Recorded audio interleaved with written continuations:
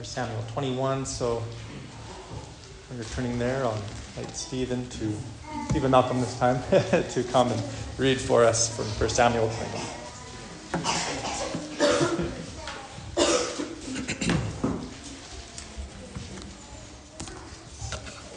All right, 1 Samuel chapter 21, verses 1 to 9. Then David came to Nob to Amalek the priest, and Amalek came to meet David, trembling, and said to him, "Why are you alone and no one with you?" And David said to Amalek the priest, "The king has charged me with a matter and said to me, 'Let no one know anything of the matter about which I send you, and with which I have charged you. I have made an appointment with the young men for such and such a place. Now then, what do you have on hand? Give me 5 loaves of bread, or whatever is here." And the priest answered David, "I have no common bread on hand, but there is holy bread.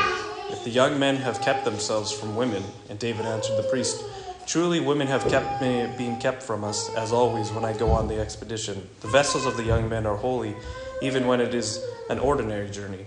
How much more today will their vessels be holy?"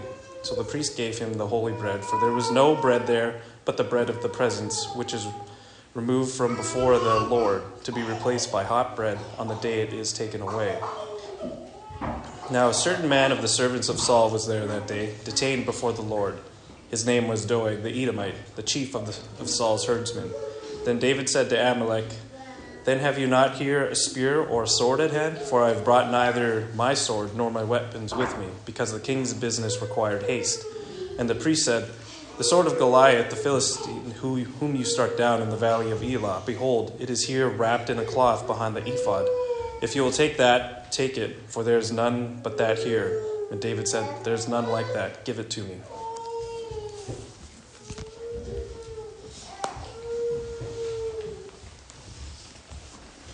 Thank you, Stephen.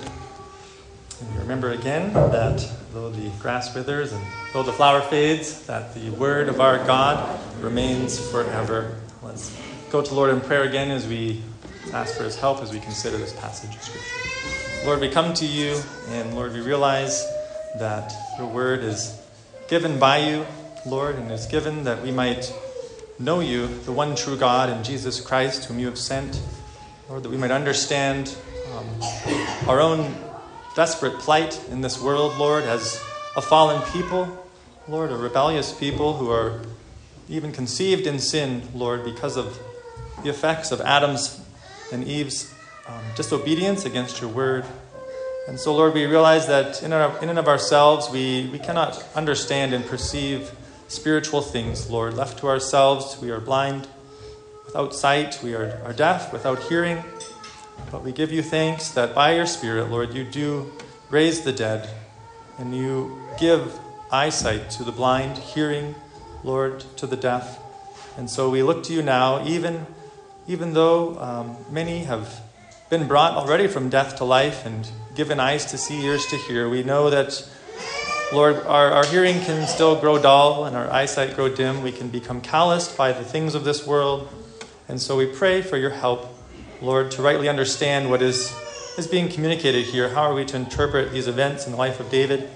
Lord, that you would give me clarity in my speech, and Lord, just unction in your Holy Spirit that might minister to your people, and that we might together feast at your table, Lord, that we might feast upon Christ, who is the true bread. And so we just ask your help now, and we pray even for those that may not know you, Lord, may still be held sway to the prince of this world.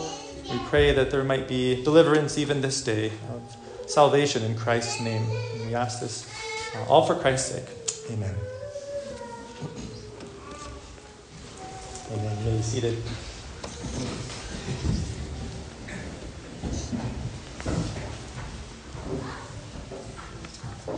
Well, the title this morning may seem like a bit of a contradiction. I suppose the passage here, it seems to warrant such a title, A Time for Unlawful Mercy. A time for unlawful mercy. And for us living in the West, we can really only imagine a situation where you're sitting down at the dinner table and suddenly there is at the door someone frantically pounding on your door, and you get up from the table And you go out to the entrance and you open the door, and there standing is a Jewish family that is obviously upset. They're distressed. And you ask what's going on, and they say that, well, they've started arresting families without cause, and they're running for their lives. Can you help them? And you decide to take them into your house, maybe hide them under the crawl space, under a part of your house, and try to give them some food, make sure they have provisions, and go back to the table. An hour later, the door is again being pounded upon frantically, and you get up, you go back to the door, open it, and you have standing at the door officers who are looking for Jews who have ran away, and they are coming to detain them, asking if you have seen any such Jews. How do you answer in that situation? Do you lie to them for the sake of this family? We know that thousands of Christians throughout history have been faced with these sort of questions. And even in our text here this morning, we see for the priest at Nob, for Abimelech, the priest, he's faced with this sort of dilemma. How is he to respond? And so the title and the issue we're looking at is a time for unlawful mercy.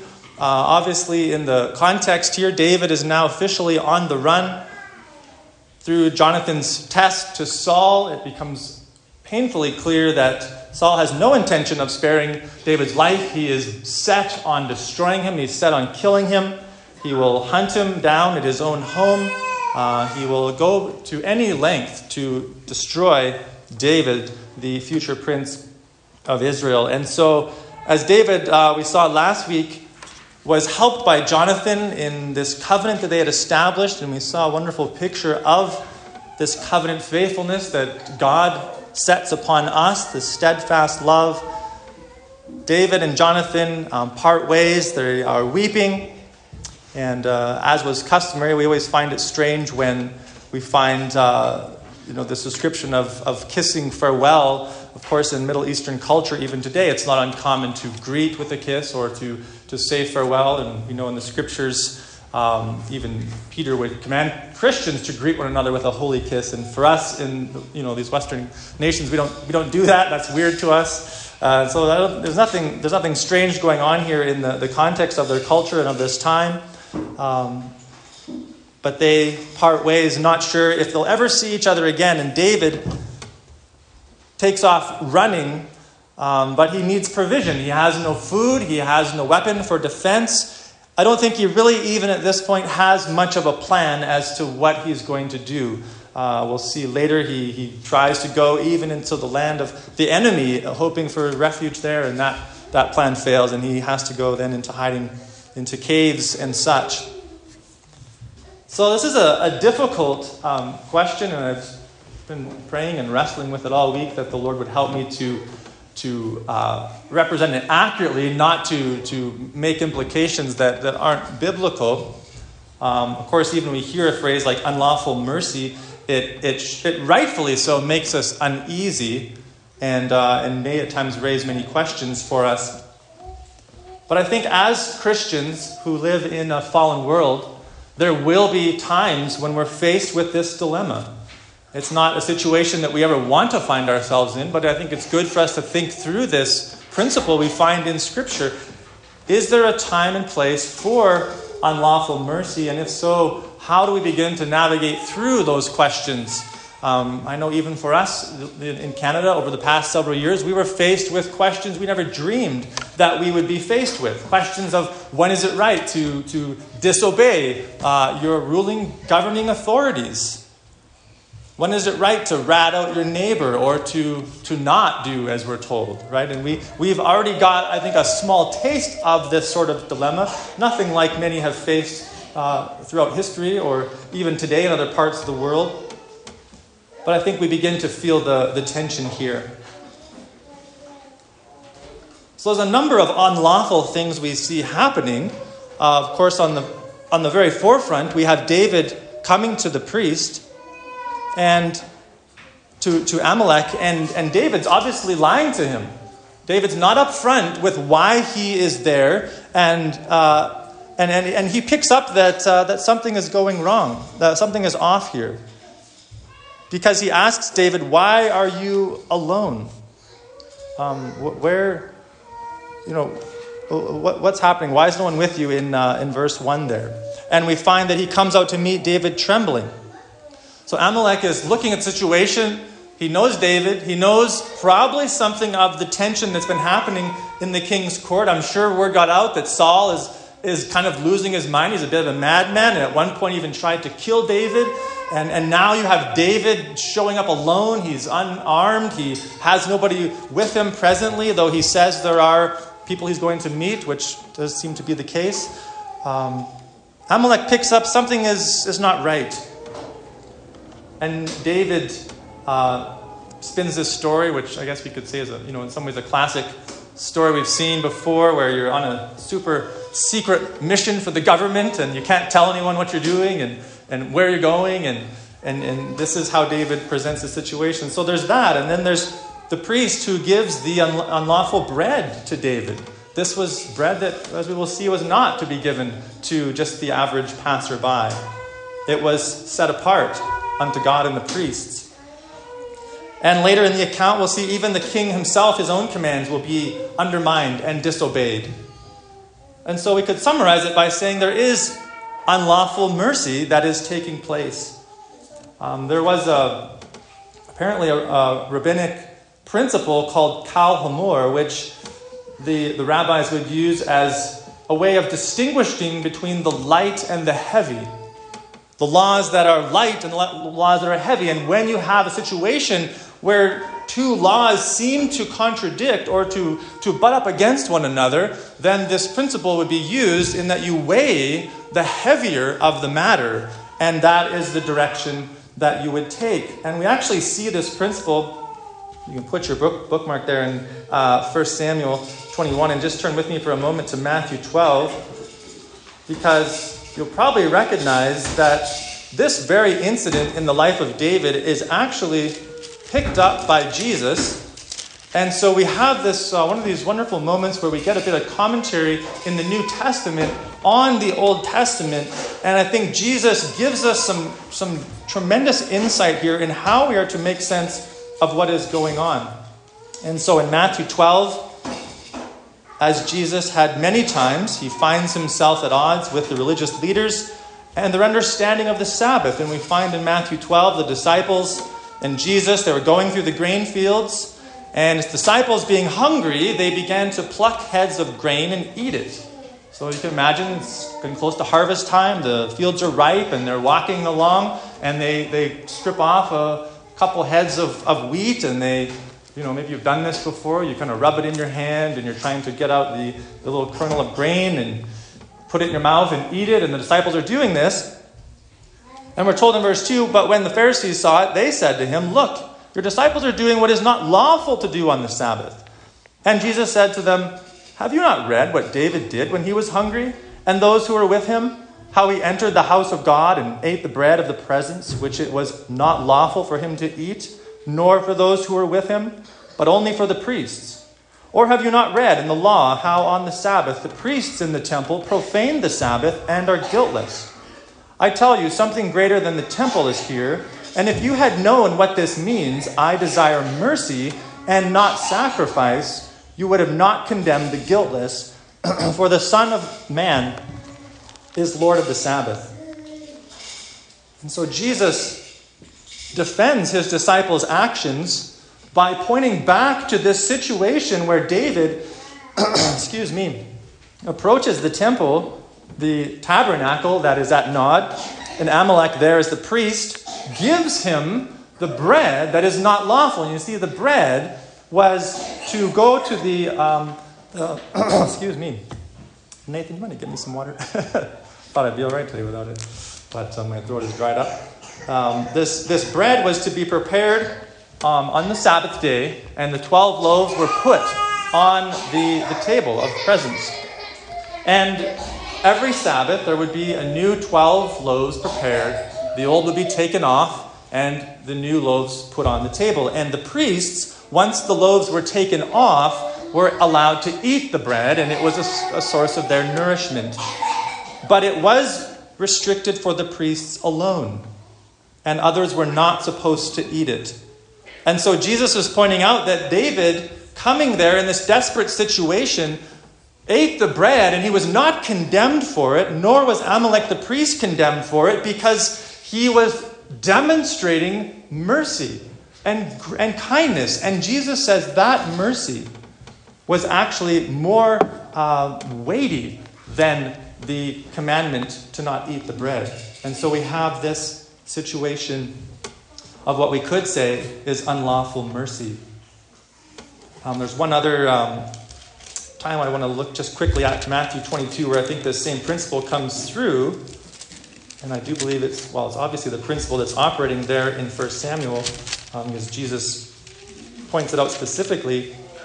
The other potentially confusing thing that Jesus says there is that the priests profaned the Sabbath. And what is Jesus talking about? How are the priests profaning the Sabbath? Well, this is a question that I know has been brought up to me a few times too. As a minister of the gospel, in many ways the busiest day of the week, or the one where I maybe would, many would say doing the most work, would be on Sundays. And yet, how is that to be a day of rest? And I think that's the principle Jesus is pointing out in the Old Testament. The priests were extremely busy on the Sabbath days. They were to be offering up these sacrifices, preparing the bread. They were to be taking the bread off. They were to be ministering to the people. And so in that sense, they weren't resting. But the principle of the mercy to which they are showing the people of God and serving the people becomes the more of a weighty matter than that of the Sabbath. This is what Jesus is saying. So another picture we see of this, Matthew 23:23. Jesus here rebukes the Pharisees. It's a little, obviously, different context, but he says, "Woe to you, scribes and Pharisees, hypocrites, for you tithe mint and dill and cumin, and have neglected the weightier matters of the law, justice and mercy and faithfulness. These you ought to have done without neglecting the others. You blind guides, straining out a gnat and swallowing a camel." And there we see this again, principle of the weightier matters of the law. To neglect mercy in the name of keeping a tradition or a law is what Jesus is rebuking them for. And Jesus is not undermining the law of God, and this is where the tension becomes so difficult for us. We have to sort through sometimes how to properly weigh one action against another in light of God's law. And there's not always a clear-cut answer as we may like it.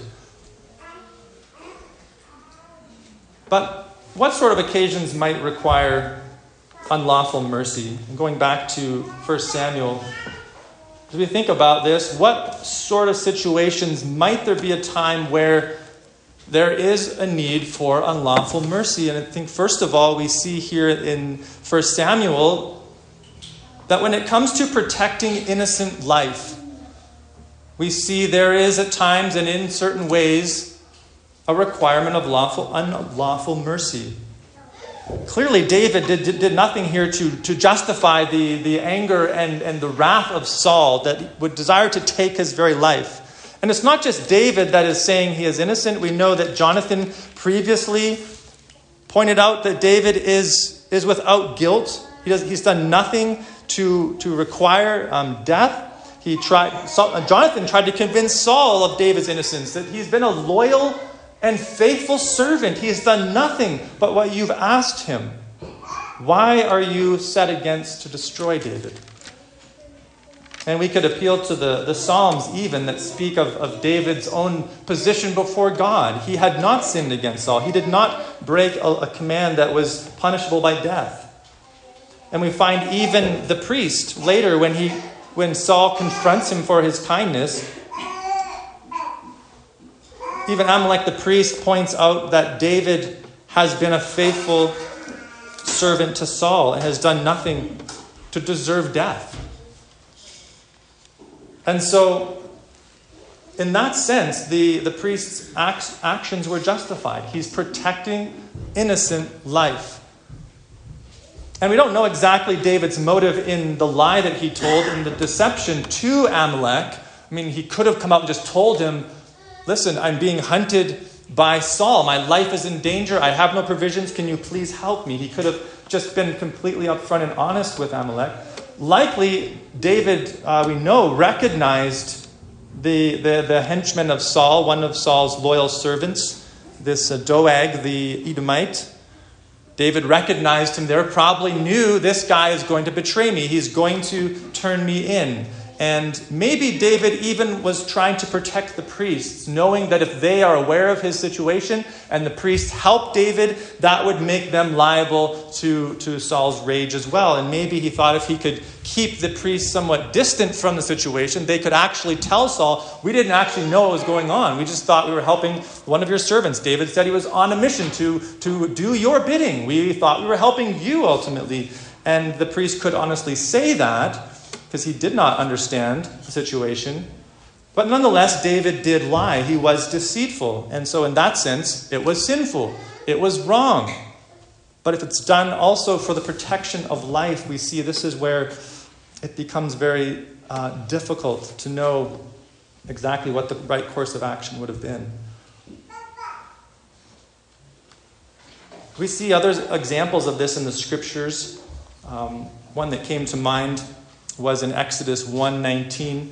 Don't have to turn there necessarily, but you'll remember the situation where the king of Egypt told the Hebrew midwives to execute the children of the Hebrew women when they were there helping them give birth. And we read there in Exodus that the Hebrew women refused to do this because we're told in Exodus 1 and 17, but the midwives feared God and did not do as the king of Egypt commanded, but let the male children live. So the king of Egypt called the midwives and said to them, why have you done this and let the male children live?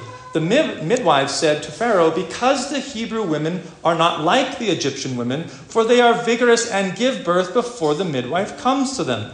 So God dealt well with the midwives, and the people multiplied and grew very strong. And because the midwives feared God, he gave them families.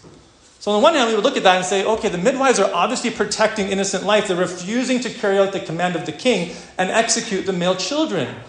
But in the account they give to Pharaoh, it's not truthful. We would say there's an element of lie there. That's not why they didn't kill them. They chose to willingly disobey the king. And so in order to protect innocent life, there is this unlawful mercy, and God rewards them in that sense. So it's a very, very interesting and difficult tension here. And this was exactly the situation of Corrie ten Boom. I referenced the situation of having a Jewish family come to your door and deciding to hide them and then being approached by Nazi soldiers later looking for those Jews. And how many times would have Corrie ten Boom or her family had to lie right in the face of these soldiers looking for these families? They were a Dutch family. They were watchmakers, and Corrie ten Boom, it's believed that through the efforts of their family helped to save over 100 Jewish lives from extermination during the Second World War. And we see that as a noble act of kindness. And so that's a helpful picture. John Gill, in his commentary, he said, nothing stands in the way of preservation of life but idolatry, adultery, and murder. And so obviously there would be a point at which we could not compromise. We could not act in an unlawful way. And this is where it becomes so difficult. We have to weigh these matters of the law. If someone says to deny Christ and to blaspheme him, or I'm going to execute your family, obviously in that situation we would say, I cannot blaspheme my Lord, because that would be the weightier matter of the law. And so this takes discernment, it takes prayer and counsel. But I think we should be careful to not assume we will never be put in such a situation. Remember, some of you saw recently here, John Barrows recently passed away from prostate cancer. And John Barrows, if you know, spent over 20 years standing outside an abortion clinic, calling these people to repentance, not only those who were going into the abortion clinic, but also to the doctors and the nurses that were there in that place. He just gave his life to this ministry. And I had an opportunity actually to meet John at, when David and I went down to the Ligonier conference. He was there and talked to him a bit about the situation in Canada. And I was just, telling him that it's very difficult in Canada to even know where this is happening, because a lot of our doctors who are delivering babies will also be the ones who abort the children, and so don't have, in the same sense, always the same clinics. You might be in a room with expecting mothers, and sitting beside you is a woman about to go get an abortion, and you have no idea. But I was also talking to him about the laws in Canada are so strict that if you get within a certain distance of an abortion clinic and protest in any way, you'll be immediately jailed. And remember, he looked at me and he said, well, maybe in Canada people are just going to have to go to jail. And I've thought about that. Are we willing to stand in the gap on behalf of innocent life, acting what would be deemed even unlawfully at times, speaking out against things that we are being told we can't speak out against, for the sake of mercy?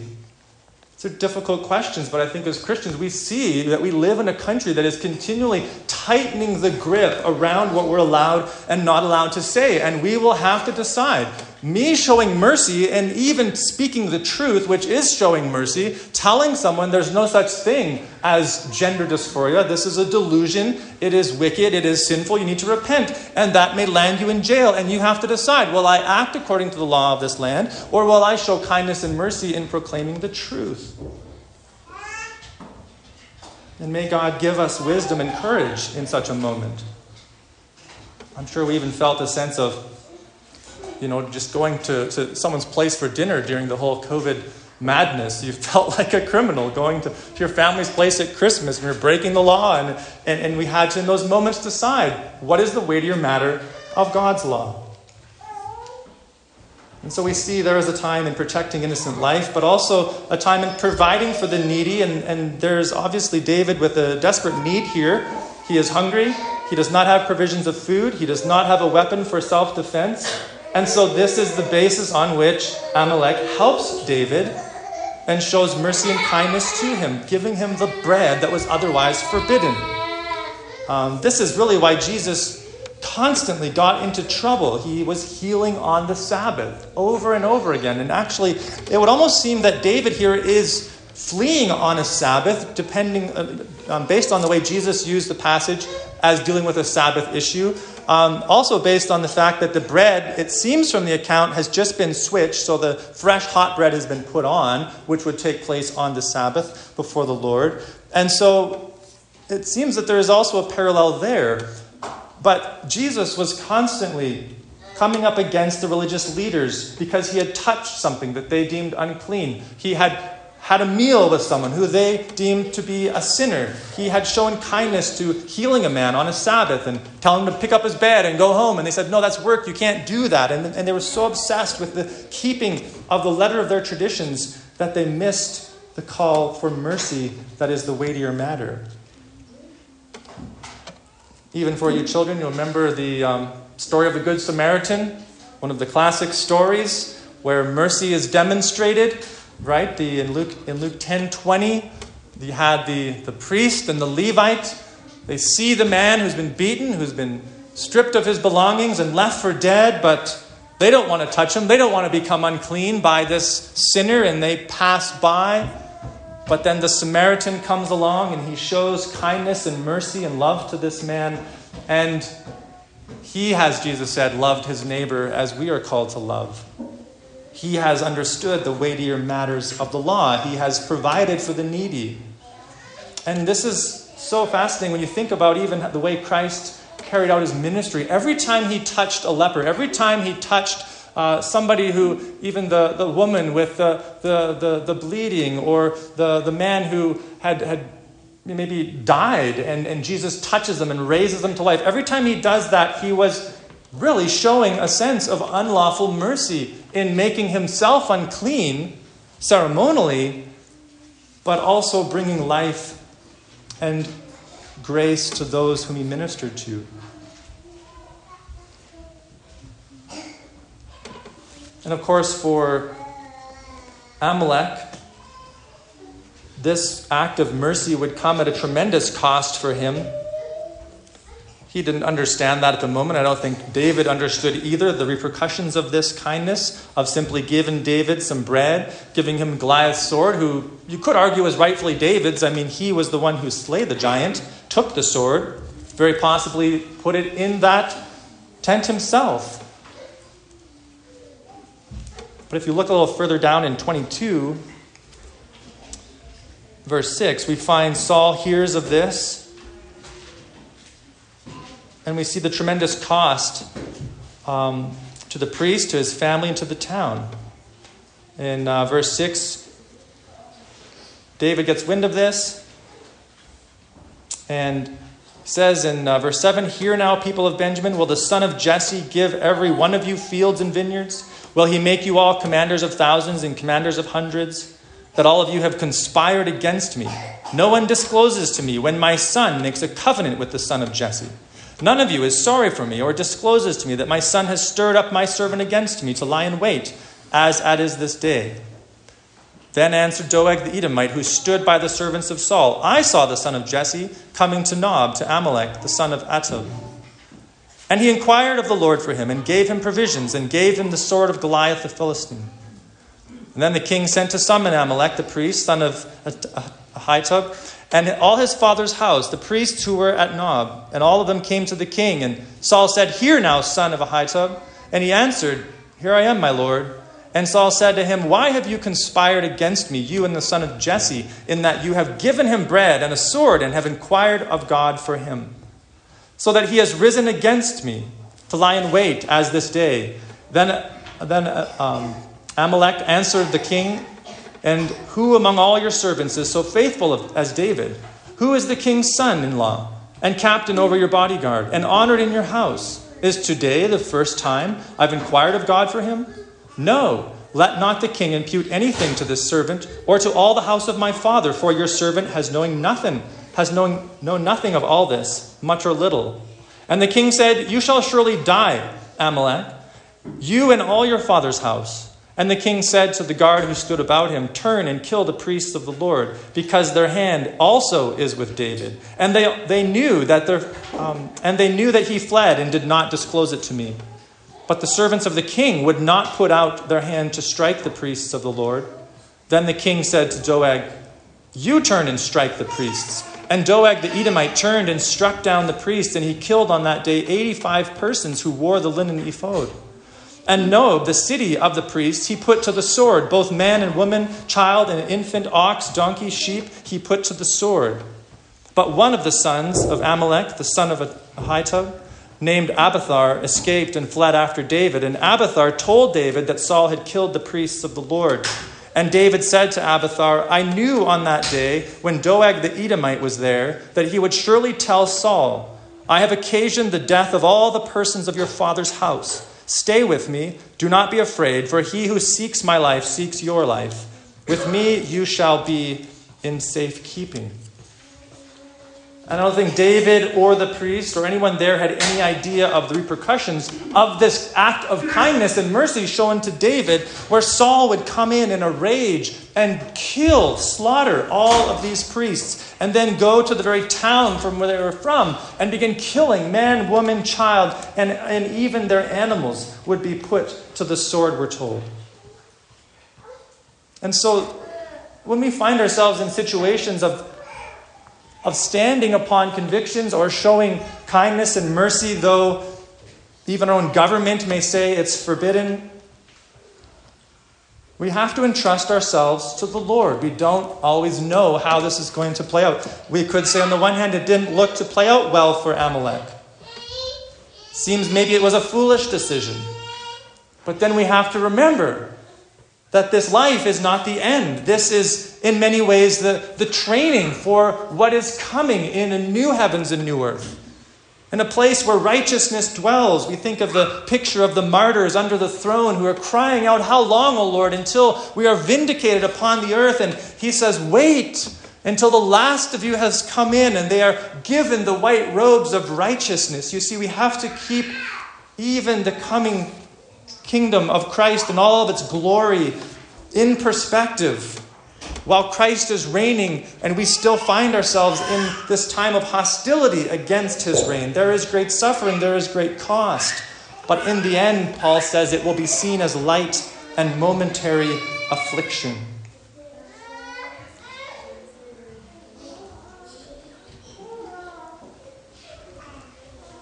Now, we may find it difficult to think about scenarios where us providing for the needy may require unlawful mercy.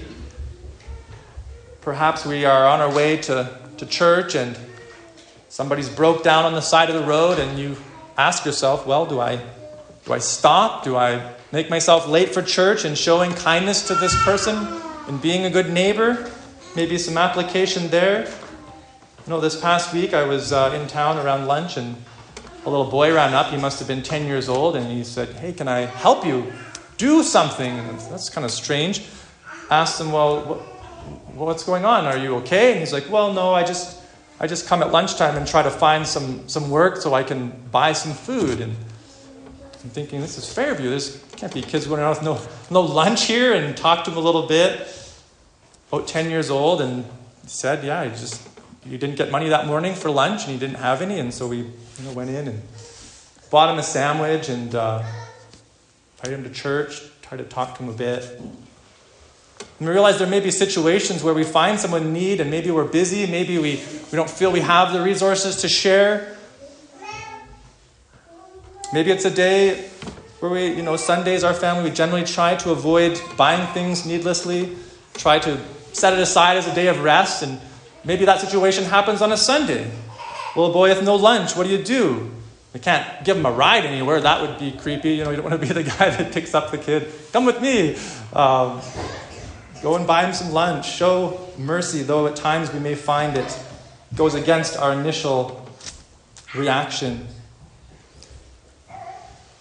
Maybe you're aware of a need around you, and you could meet that need, but you've also been saving money. You've been setting it aside, and you realize that if I help, then it's going to be at a cost to me. It's going to be at a sacrifice to me to help this individual. Maybe it's the use of your time. There are so many ways where we, I think, are called at times to give and serve sacrificially for the needs of others around us.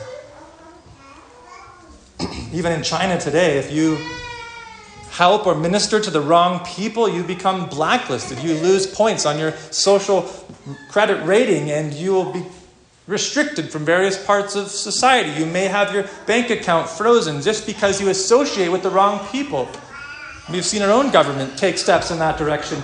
In those times, will we choose to show the mercy, to speak the truth, or will we be tempted to compromise?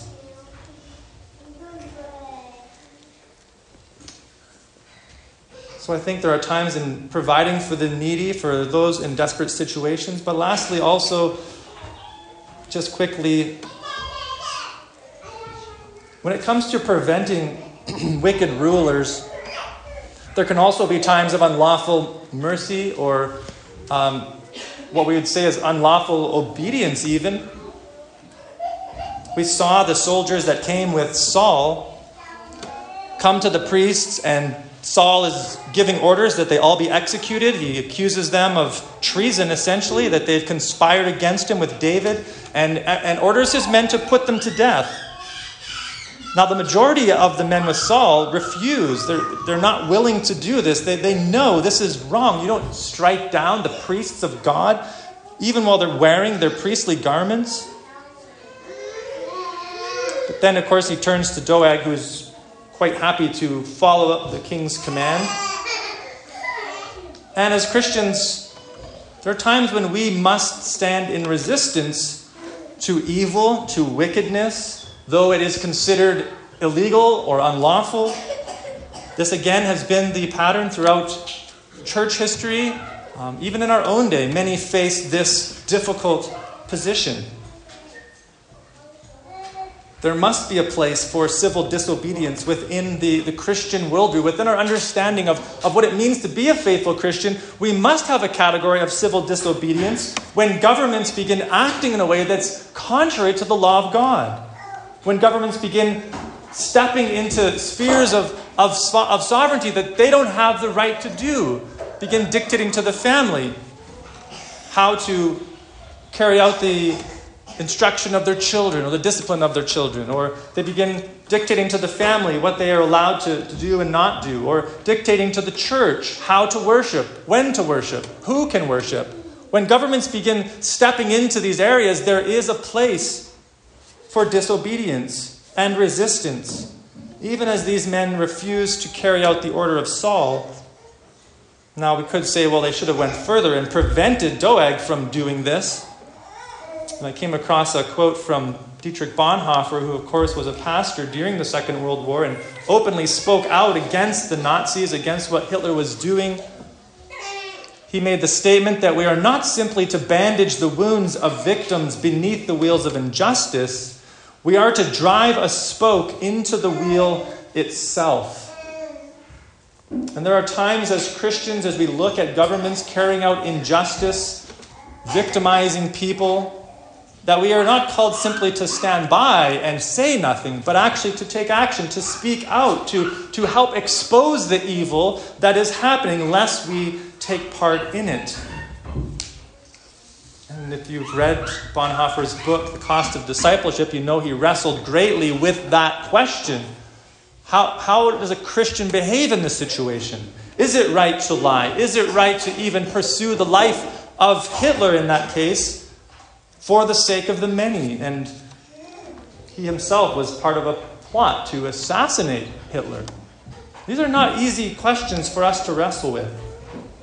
But I think they are categories we need to think about. We have to weigh them.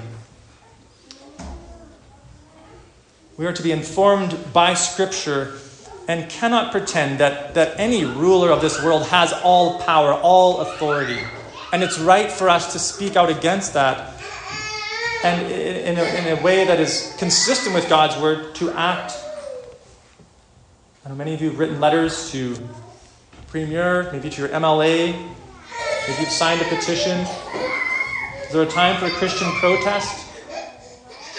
These are questions we have to wrestle with the weightier matters of God's law. And I know this can raise many questions, and I hope it's not just raising more questions than it's answering. Of course, there's abuses on this as well. We have to be very careful with these sort of principles. Couldn't help but think of the situation with Alistair Begg. I know many of you have been talking about it. And I listened to Alistair's sermon that he preached on a Sunday evening service, and he was more or less explaining why he gave the counsel he did for the grandmother to go to the transgender wedding or whatever it was. And really this actually was his basic argument. I think if you were to ask him, was that a way of showing unlawful mercy? He would say, yes, absolutely. That's what you're doing. You're compromising on the one hand in order to show mercy to this individual, to show love to them. And that was kind of how he was looking at it, not necessarily saying that he thought the wedding was right or permissible. But you can see how quickly you take a principle like this and you take it too far. Or you look at these two aspects. On the one hand, I want to show mercy even to those in homosexuality or those who are, maybe it's someone who works at an abortion clinic and I'm called to love them and to show kindness to them. On the other hand, I don't want to compromise, and we have to figure out what does this look like sometimes. But I think in the situation with Alistair, the attending of the transgender wedding would be a compromise in the very definition of marriage itself and in what God has said about it. And so that should have been the weightier matter of the law, whereas showing compassion in that situation would not have outweighed the need to uphold God's standard of marriage. And you see, so you are caught sometimes in situations where you have this tension of wanting to show kindness and love to someone, but not wanting to compromise. And then you have to weigh in your mind and heart which is the most weighty, and whichever one you determine to be the most weighty, then will determine how you move forward. And we have to be biblically minded. We have to be humble. We have to seek the counsel of our brothers and sisters. We need to clothe these things in prayer. I think there should be a place of fasting if you find yourself in such a situation. Be very careful, because our hearts are so quick to justify our own sin, to justify compromise, the path of least resistance. Even something as silly as putting on a mask in the grocery store. I mean, you remember well the battle that's going on in your mind. Like, is it really worth the awkwardness of being confronted by the store worker or someone calling the police? Should I just do it even though I think this is useless? And if you thought it was helpful and you do it, then your conscience is clear before God. But you see the issue. You have to decide. Will I go against conscience? Will I go against what I believe is true in order to have an easier path to travel? May God keep us from that conclusion. And let us not lose the big picture here either as we think about the situation with David. This isn't just about David, is it? I mean, we know many civilizations have always liked to reenact their great battles, their great victories, whether it's, the Roman Empire and reenacting the great victories over the Goths or the, Hannibal and his army, and they would reenact these things to remember them. Well, in many ways, God has actually pre-enacted his great victory. He has pre-enacted the great triumph of Christ at the cross. And in the life of David, I think we find one of the clearest pre-enactments of what Christ would do. And I think we know that because we have the Psalms. And as you read the Psalms, you realize they're not primarily about David. They're actually primarily about Christ, revealing the work of Christ, the character of Christ, revealing the sufferings of Christ. And so, in many ways, this story functions as a pre-enactment of the greater story in which David finds himself. It's not just about Saul hunting down David, the future king of Israel. This is the ancient battle, the serpent pursuing the offspring of the woman, the one who would come to crush his head. He hates him. He despises him. He chases after him with seething anger, destroying everything in its path.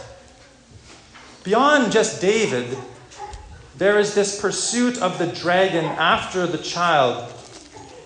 And I know I've going a little longer the last few weeks, but I just can't help but go for a moment to Revelation 12 because I think it gives us this picture. This is exactly what's unfolding. In Revelation 12,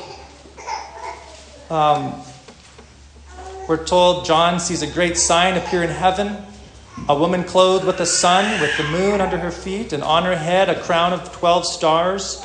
She was pregnant and was crying out in birth pains and the agony of giving birth. And another sign appeared in heaven. Behold, a great red dragon with 7 heads and 10 horns on his heads, and 7 diadems.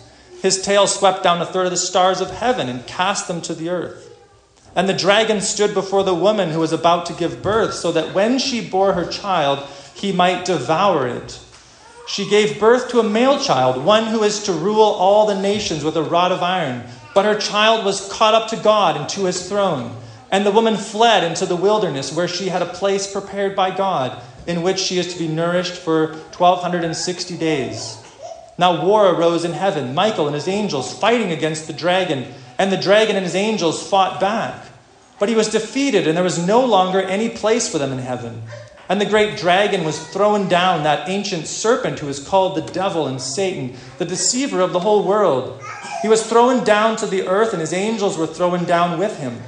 And I heard a loud voice in heaven saying, Now the salvation and the power and the kingdom of God and the authority of this Christ have come. For the accuser of our brothers has been thrown down, who accuses them day and night before our God. And they've conquered him by the blood of the Lamb and by the word of their testimony. For they loved not their lives even unto death. Therefore rejoice, O heavens, and you who dwell in them.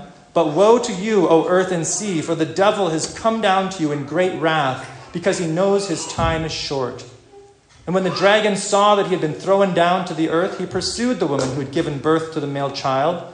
But the woman was given the 2 wings of the great eagle, so she might fly from the serpent into the wilderness, to the place where she is to be nourished for a time and times and half a time.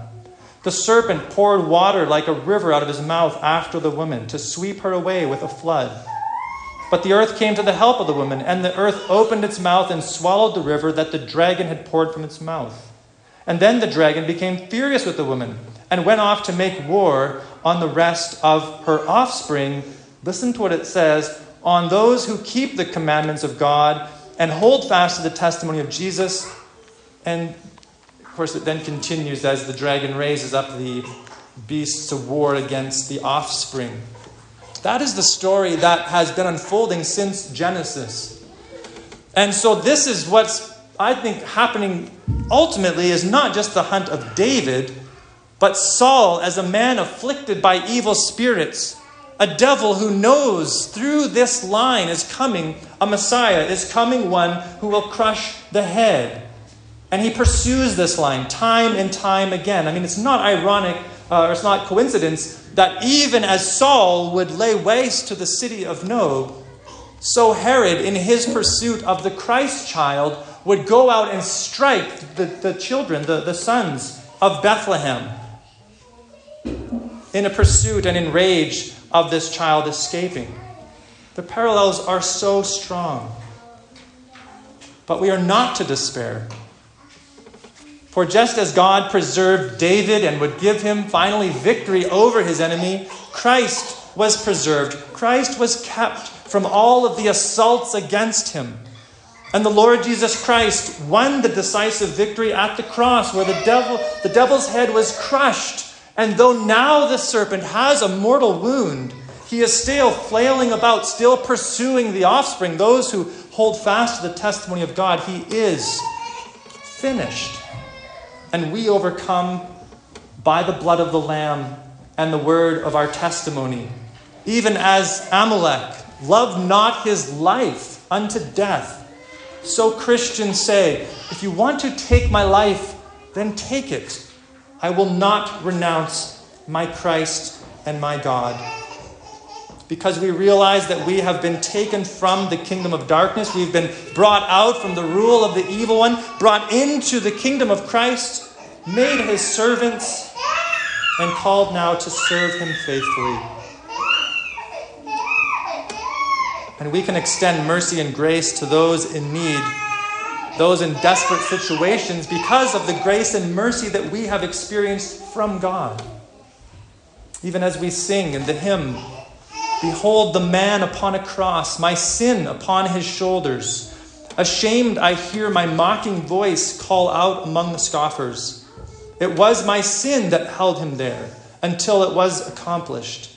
His dying breath has brought me life. I know that it is finished. We rejoice in what Christ has done. And we walk with confidence that he will certainly finish it. And we are called, even as God would remind his people through Micah 6:8. He has told you, O man, what is good and what does the Lord require of you, but to do justice, to love kindness, and to walk humbly with your God. And we see in this account how God certainly will vindicate his people and preserve them, even if that is a preservation through death into his own presence. So let's pray as we close there this morning, and we'll have a final song together. Lord in heaven, Lord, just know that there are so many situations that are ahead of us. Lord, a crisis or a need that we cannot perceive.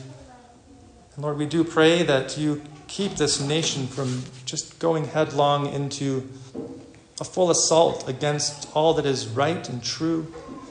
Lord, we see even now, Lord, such a hateful, deceitful evil that presides over governing rulers and, Lord, so many institutions in our land. I pray that you wouldn't help us, or that you would help us, Lord, to be courageous, that you would give us discernment, God, as we have to sometimes weigh between an act of mercy and kindness, or Lord, on the other hand, not wanting to compromise your word, compromise your holiness, your name that you have set upon us. Give us great wisdom and discernment.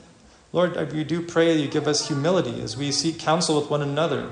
And we do even pray for situation even for someone like Alistair Begg, Lord, a faithful expositor of your word in so many ways and for so many years. We pray that, Lord, that he not dig his heels in, but would just humbly receive the counsel given to him and help us to be careful to judge, Lord, and to condemn before first removing the log in our own eyes. And so we just look to you to help us, guide us, guard us, Lord. We do pray you give us compassion for the lost around us, those who are enslaved in sin. It's easy to turn the other way. It's easy to, Lord, justify indifference. But Lord, where we're able to reach out and to help, where we're able to show kindness, Lord, would you give us the strength to do that in the name of Christ, that your gospel might indeed go forth, Lord, and that others may come to find the forgiveness that we have in you alone, the hope that we have. Lord, guide us, we pray. In Jesus' name, amen.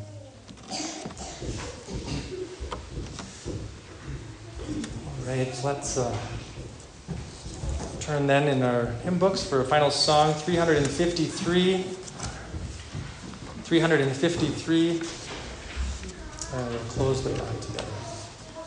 O church, arise.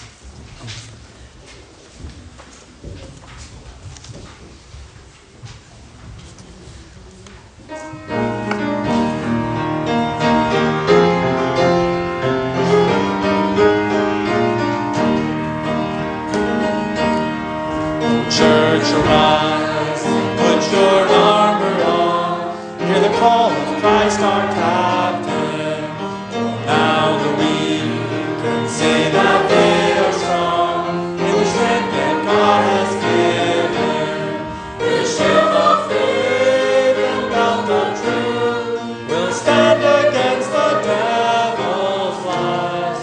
An army bold whose battle cry is love, reaching out to those in darkness. Call to war, to love the captive soul, but to rage against the captor.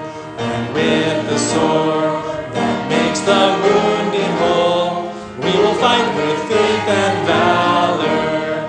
When faced with trials on every side, we know the outcome is secure, and Christ will have the prize for which he died, an inheritance of nations.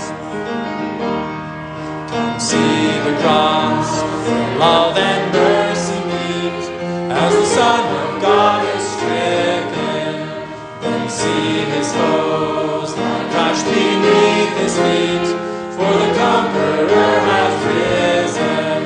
And as the stone is rolled away, and Christ emerges from the grave, this victory march continues till the day every eye and heart shall see him.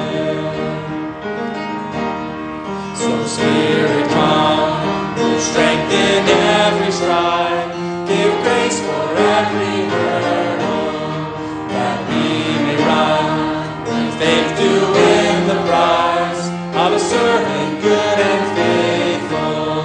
As saints of old still line their way, retelling triumphs of his grace, we hear their calls and hunger for the day when with Christ we stand in glory. I'll leave you with a benediction from Gospel of John 16. Jesus, speaking to his disciples, says, "Do you now believe? Behold, the hour is coming, indeed it has come, when you will be scattered, each to his own home, and will leave me alone. Yet I am not alone, for the Father is with me. And I have said these things to you, that in me you may have peace. In the world you will have tribulation, but take heart, I have overcome the world." John 16:31. And just as we go, a few reminders, announcements that counters today are Steve Malcolm and Luke Telford. I know Telford's got sick kids today too, so maybe Steve, if you don't mind to help Stephen count. Cleanup today is the Count family and Neufeld family. Wednesday night Bible study at 6:30. Try to finish the workbook for week 6. And also, if you didn't notice the poster on the chat group, we'll have an annual meeting on the 28th of February at 7 o'clock. And I did post the proposed agenda and budget and such. So make sure you write that on your calendars. And today also, the SDA folks are wanting to do some building maintenance around 2, so they asked if we could try to finish up around 2 o'clock and be able for them to do some work on the building. So just to be mindful of that, we won't have hymn sing today and try to get out as timely as we can. So next Sunday is also Lord's Supper, being the last Sunday of February, believe it or not. So just be mindful of that. We'll have Lord's Supper next week together. Anything else before we go, announcement-wise, that I may have missed?